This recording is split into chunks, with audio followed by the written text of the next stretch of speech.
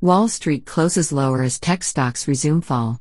U.S. stocks closed lower after a choppy trading session on Thursday as heavyweight tech-related stocks resumed their decline after a sharp rebound the previous session, while elevated jobless claims reminded investors of a difficult recovery ahead. Names that have rallied since March lows, such as Apple, Microsoft, and Amazon.com, all fell. Tesla rose slightly, initially helping to limit the Nasdaq's losses before the tech-heavy index's slide widened.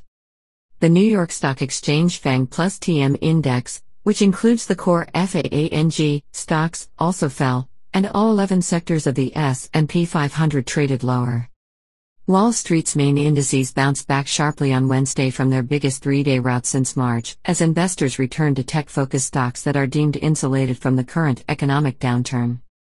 The number of Americans filing new claims for unemployment benefits remained high last week, Labor Department data showed, as layoffs and furloughs persisted across industries. In addition, the U.S. Senate on Thursday killed a Republican bill that would have provided about $300 billion in new coronavirus aid, as Democrats seeking far more funding prevented it from advancing. Senate Majority Leader Mitch McConnell said in an interview with Fox News the electoral outcome for control of the Senate could go either way.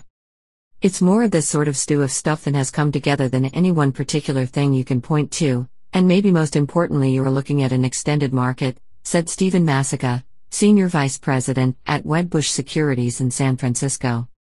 Masica cited election uncertainty and the length of time it may take the economy to fully reopen due to the coronavirus pandemic. The Dow Jones Industrial Average fell 405.89 points, or 1.45%, to 27,534.58, the S&P 500 lost 59.77 points, or 1.76%, to 3,339.19, and the Nasdaq Composite dropped 221.97 points, or 1.99%, to 10,919.59. The S&P Tech Index was one of the weaker performers on Thursday afternoon, stumbling 2.28%. Despite the recent pullback, the tech index is up about 24% in 2020, far outperforming the benchmark S&P 500's rise of 3.5% in the same period.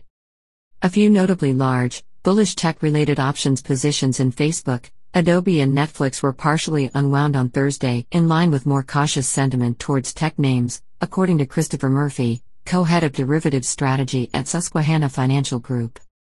Many market participants view the sell-off as a bout of turbulence rather than the start of a deeper slide.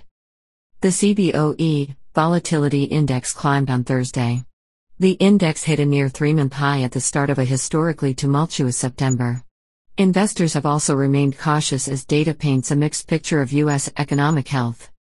A separate report showed U.S. producer prices rose slightly more than expected in August as the cost of services increased solidly. Energy stocks dropped 3.67% as oil prices extended losses after U.S. data showed a surprise build in crude stockpiles last week and on forecasts for lower global oil demand. Reuters.